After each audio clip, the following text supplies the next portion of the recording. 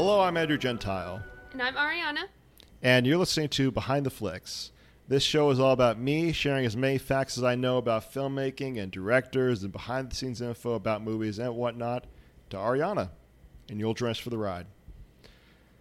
Okay, so today we're doing a film that is somewhat obscure to cinema fans, mainstream cinema fans, shall we say.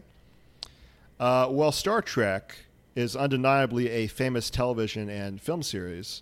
I'm sure you, the listener or viewer, are wondering why this specific film, why this specific Star Trek film. I would love to talk about why we're doing this movie.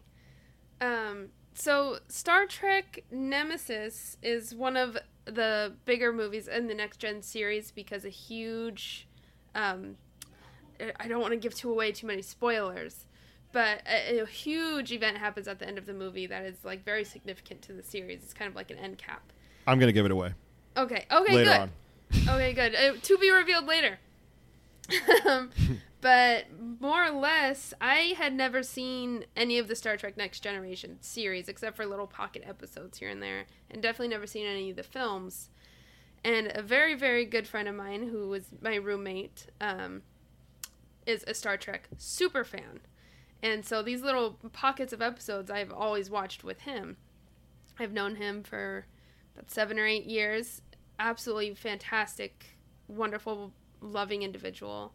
And we unfortunately lost him for an unknown cause as of yet at the end of May. And this was the last Star Trek film I watched with him. And I remember being so mad at him because of this big reveal that happens at the end of the movie that I was like, why would you show me this movie? And he always told me, it's my favorite Star Trek. You gotta see it. And I'm very glad that I watched it with him now. But at the time, I was very upset. So rewatching it was rather nostalgic for this podcast because it was the last Star Trek film I was able to watch with him. And now we're going to pick it all apart and do the behind the flicks on it because I'm sure he would have loved to sit here and listen to everything we had to say. He would have been a great guest on this podcast. Yes. I just want to say that any friend of Ariana's is a friend of mine. I must be honest and say I did not know Robbie very well. I met him twice, I believe. But what I do remember of him was he was a very fun guy, and it's needless to say it's a terrible loss. And I'll repeat this at the end, but rest in peace, Robbie. Right. So and thank you for this episode. It was entertaining to watch these Next Generation movies. By the way, I watched all 4 of the Star Trek Next Generation movies. Which is more than me. Well, I wanted to do right by your friend. Yeah. I really wanted to get a feel for the series.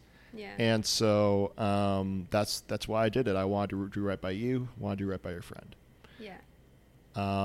Thank you. Thank you so much for that, Andrew. Of course. I love you, my friend. I love you too. So, Ariana. Yes. Can we get a review of this episode's film? Okay. So I'm going to do the best I can, given that I haven't seen all of the Star Trek Next Gen movies, let alone Star Trek films in general. I've seen the new ones, but not a lot of the originals. So basically, in a nutshell, from what I'm going to try to do this, because there's a lot of detail in there, a lot of background in a movie like this, but more or less, it opens up to a wedding of one of the 2 main characters you've seen throughout the series. And they are off to get dropped off at one of their home planets to finish their wedding ceremony. When they get some readings on a new planet that they decide to go investigate, only to discover it's been this huge setup to try to destroy Earth. And it's all about how the crew, and in particular Captain Picard, fight against this nemesis, who happens to be a form of his own self, a clone of the one and only Captain Picard. And it's action-packed and very thrilling and lots of amazing acting. And you can sense the camaraderie in the crew, and the way the story takes place is very, I think, well-paced. And it's just kind of a classic crowd-pleasing movie. So what you're saying is that they met this nemesis while on Star Trek. a Star Trek nemesis, if you will. Yes. And Ariana, Mm-hmm. what grade would you give Star Trek Nemesis? I mean, I might be a little bit biased because I just loved rewatching it so much. I would give this one a solid A. I don't think there was any plot holes or things that you wished would have gone one way or another. I mean, the writing was excellent, the acting was excellent, and it really put a nice little bow tie on the series, I feel like, from what I know of the series. Nice. Mm-hmm. And the villain was fantastically created, I think. Yeah, it's Tom Hardy, my man. Whew. Yeah. Like young Tom Hardy. He is scrawny in this movie. I don't think anybody's ever described Tom Hardy as scrawny. I know, right? But that, you're not wrong for this movie. Yeah. No, this is very young. I mean, I don't really know movies that he was in when he was younger, but this has got to be like one of the first 10 movies he appeared in. I would say. He certainly wasn't like mainstream before this. Probably, I don't know. I don't know. I'm the historian. I'm the historian. Apparently, you know, I'm supposed to know everything about Tom Hardy. Okay, I'll let you be the judge of this. Should I give my thoughts on the film, or yeah, I really want to know what you think. Do you want me to give my honest thoughts? Yeah. Okay. Here's my thing about Star Trek. Okay. It's I get this argument sometimes about Star Trek versus Star Wars. Yes. I prefer Star Wars. Yes. And let me explain why. Okay. Well, first of all, in the grand scheme of life, there's not much of a difference. You know, both take place in space. You know, both have heroes and villains and what have you. But here's the key difference for me. Star Trek is a utopia. Star Wars is a dystopia. Yeah. And I personally, for me, that's why I think Star Wars works better as a film series, is because it's a much more interesting, dramatic place to come from. Also, that's point number one. Okay. Also, which is a point that Robbie would bring up a lot. Okay. Wait, Robbie agrees with that? No, he would say that that's a problem that a lot of people have with the Star Trek universe, is that it's just not believable, this utopian version of what could possibly happen. And he would always say, you know, like, when you're far enough advanced into the future and you meet so many species, and a lot of the things that seem like problems now would obviously go away. Things that are causing problems in our mentality towards each other now would disappear, and there would be a chance for some type of major equality. And there's always going to be people that battle against it, obviously, that exists in the Star Trek universe. But to sit there and say that it's impossible is not really what he to him is unrealistic. He believed that it was very possible and made sense for the future of humanity. Well, that's wonderful. Yeah, he's a very loving, guy too. I actually agree with Robbie about the reality of where humanity can go. I was just talking about more from like a storyteller's perspective. Yeah. Of like dystopia is kind of a much more compelling, dramatic, and for my money, filmic kind of place to start than a utopia. Excuse me. That's true. Yeah, I would say that's true. And yeah, thank you. Yeah. And also, so that's point number one. Okay. Point number two. Point number two. I'm doing what Robbie would do, is interrupt and give his thoughts. No, you're fine. You're doing great. You're fine. But point number two is that, you know, here's my theory about the difference between the creation of Star Wars versus the creation of Star Trek in terms of the filmmaking of it. Mm-hmm. Star Wars was created in a filmic medium. It was created by a filmmaker, George Lucas. George Lucas in film school was known for creating these experimental films. And so he was really he knew the ropes of the filmic language. Mm-hmm. Like, he knew how to create action. He knew how to use sound. He knew that, okay, this is going to flow from one scene to the next. He knew how to work with editors, and anyway. Meanwhile, Star Trek attracted these great writers with philosophical ideas and mathematical ways of thinking, because it was a television series about philosophy. Yeah. And I'm sure, but Star Trek started in the '60s. I'm sure that carried over into the Next Generation series. Yeah.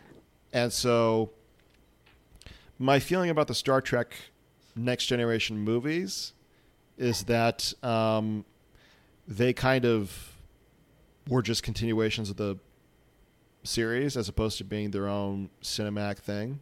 Mm-hmm. And they just felt like extended episodes to me with bigger budgets. Yeah. Which if you're a fan of that, more power to you.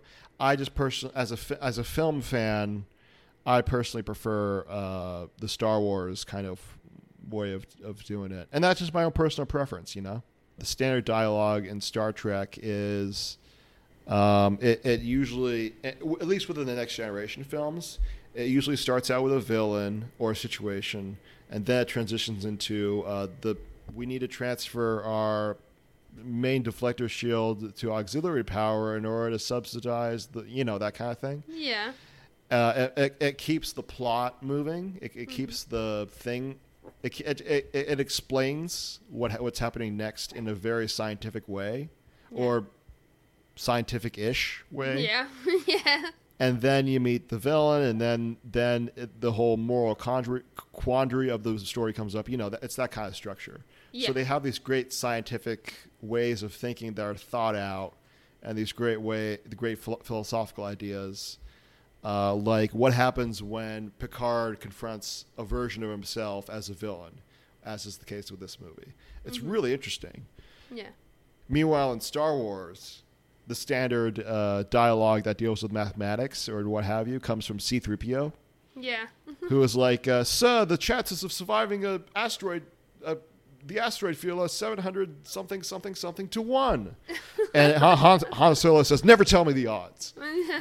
That's the kind of Captain Han Solo is versus the kind of Captain Jean-Luc Picard is, which is not a fair comparison. But it's the comparison I'm making, and this is my show. Yeah.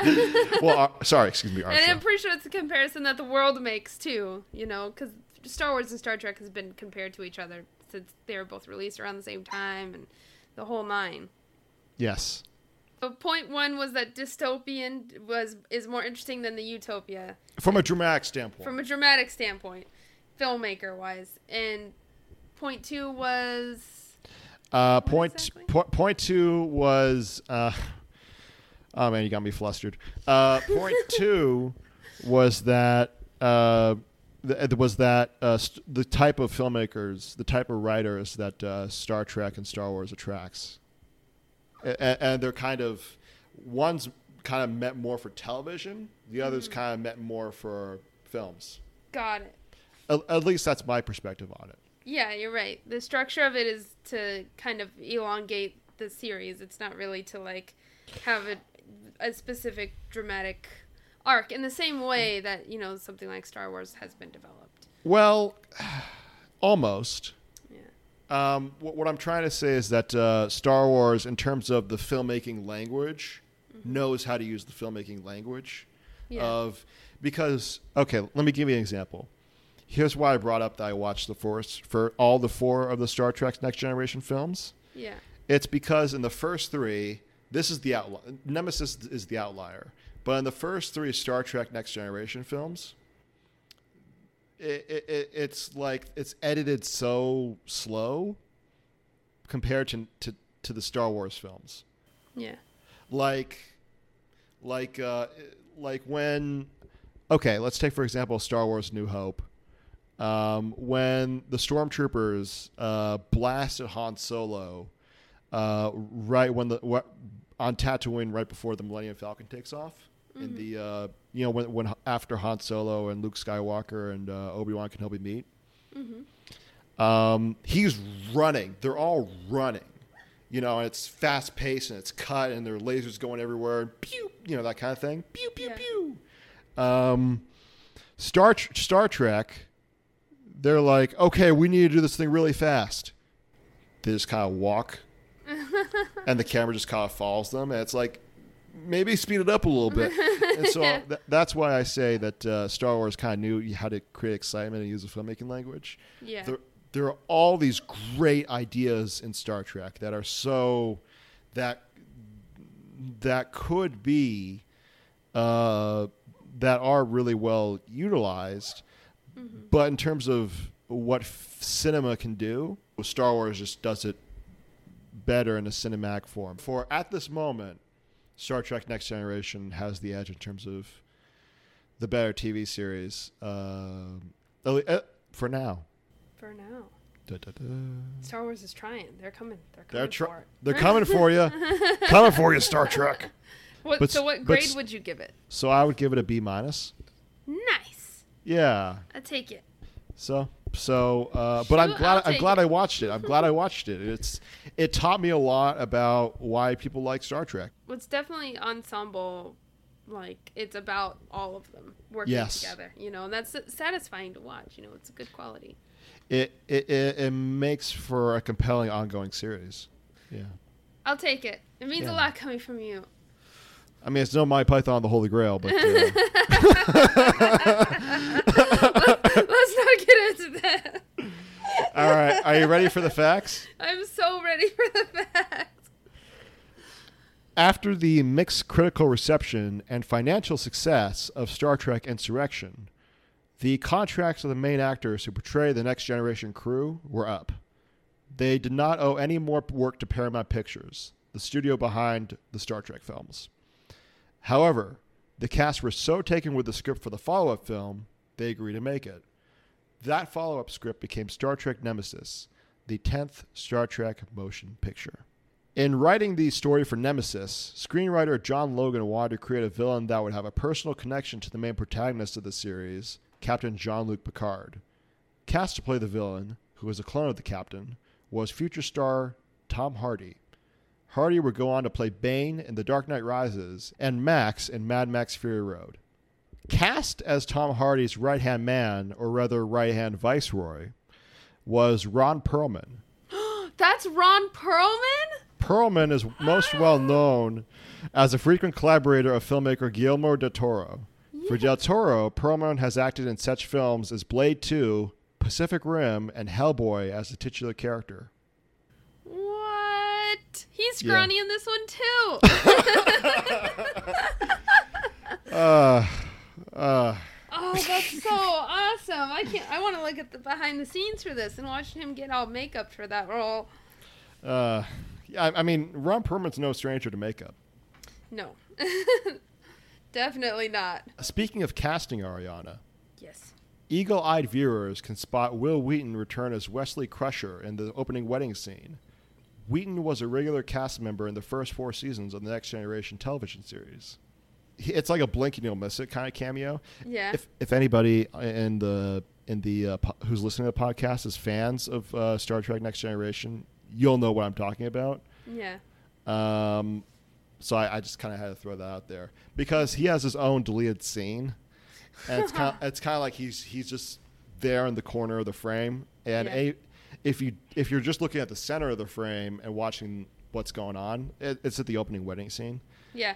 But if you're just watching Picard give his speech, you won't see him. But if you look like that way, you'll see like what's the main one of the main characters from the Star Trek series doing there, and he says nothing, that kind of thing. So, that's pretty cool.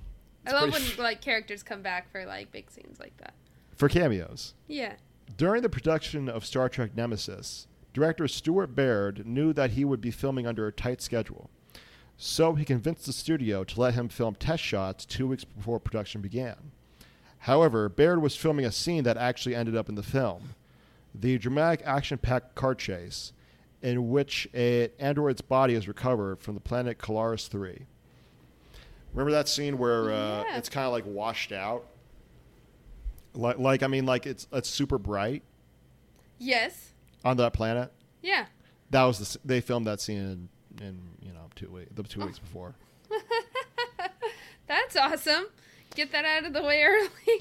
Which, by the way, that's kind of a technique Orson Welles used when he was making Citizen Kane. Was kind of like he said, "Hey, studio, we're gonna film these scenes a couple weeks these test shots a couple weeks early," and they're like, "Oh, all right." And then and just to get ahead of the studio, they shot actual scenes from the film, just because they didn't want anybody to know like what they were doing. The android in question, named B4, is a prototype version of the main android Data. Initially, B4 was named B9. However, the writers of the film realized that the name B9 was owned by the Lost in Space television series. So, the writers changed his name to B4. which is actually a way better name. Yeah, I think so too. It made everyone smile, I'm sure, when they first heard it. On the subject of Data, when actor Marina Sirtis read the climactic scene of the script, spoiler alert, in which Data is killed, by her own account, she became hysterical. She called the actor who played Data, Brent Spiner, who encouraged her to remember how she was feeling when she needed to film the scene in which she mourns his character. In the end, Star Trek Nemesis was not a critical success. It was also released in competition against 3 other franchises. The James Bond film Die Another Day, Harry Potter and the Chamber of Secrets, and, oh yeah, Lord of the Rings, The Two Towers. Oh my gosh, why would they do that to Star Trek? Nemesis was not a financial success. Gosh darn it. Poor Nemesis. It's so good. It would not be until 7 years later that another Star Trek film would release in 2009, which was directed by J.J. Abrams. Yeah, which is the new one, right? Yeah. So Nemesis was the last of the original Star Trek series? Of the Next Generation films, of the Next Generation. But I mean, like, because I think, Next Gen, they're pretty much all successions of each other or placed in between certain stories. So they're all part of the same grouping of Star Trek storyline. Yeah. And then the 2009 one was like, a reboot. It was a redo. It follows another timeline. Yes, it like branches off. Also known in the Marvel universe as the multiverse. Oh, man, yeah. For nerds. Ariana. Yes. Closing thoughts on Star Trek Nemesis. Oh, my gosh. Well, if you're a Star Trek fan, you got to see it because it is a lot of fun to watch, OG Tom Hardy in his youth, play such a great character against, an amazing actor. Oh my gosh. What's his name, Andrew? Patrick Stewart? Patrick Stewart! Okay. I knew it. If I dig deep enough, I would have found it in there somewhere. You got to see it to watch those two playing scenes together because it's just really lively and Patrick Stewart does a fantastic job, looking at a mirror of himself in that movie. And it's just a lot of fun. If you're a Star Trek fan, you got to see it. You can't be missing stuff like this. I think we should just wrap up this episode by saying thank you so much, Robbie, for loving this movie.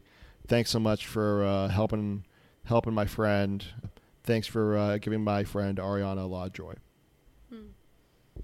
Yeah, thanks. As I would always tell him, thanks, bro. My homie, my bro Chacho, for introducing me to Star Trek. I always planned to watch it myself, but then we moved in together and I was forced to watch it all the time and fell in love with it. Currently watching the series as of right now. I'm going to get through it for you. And thanks for being my friend.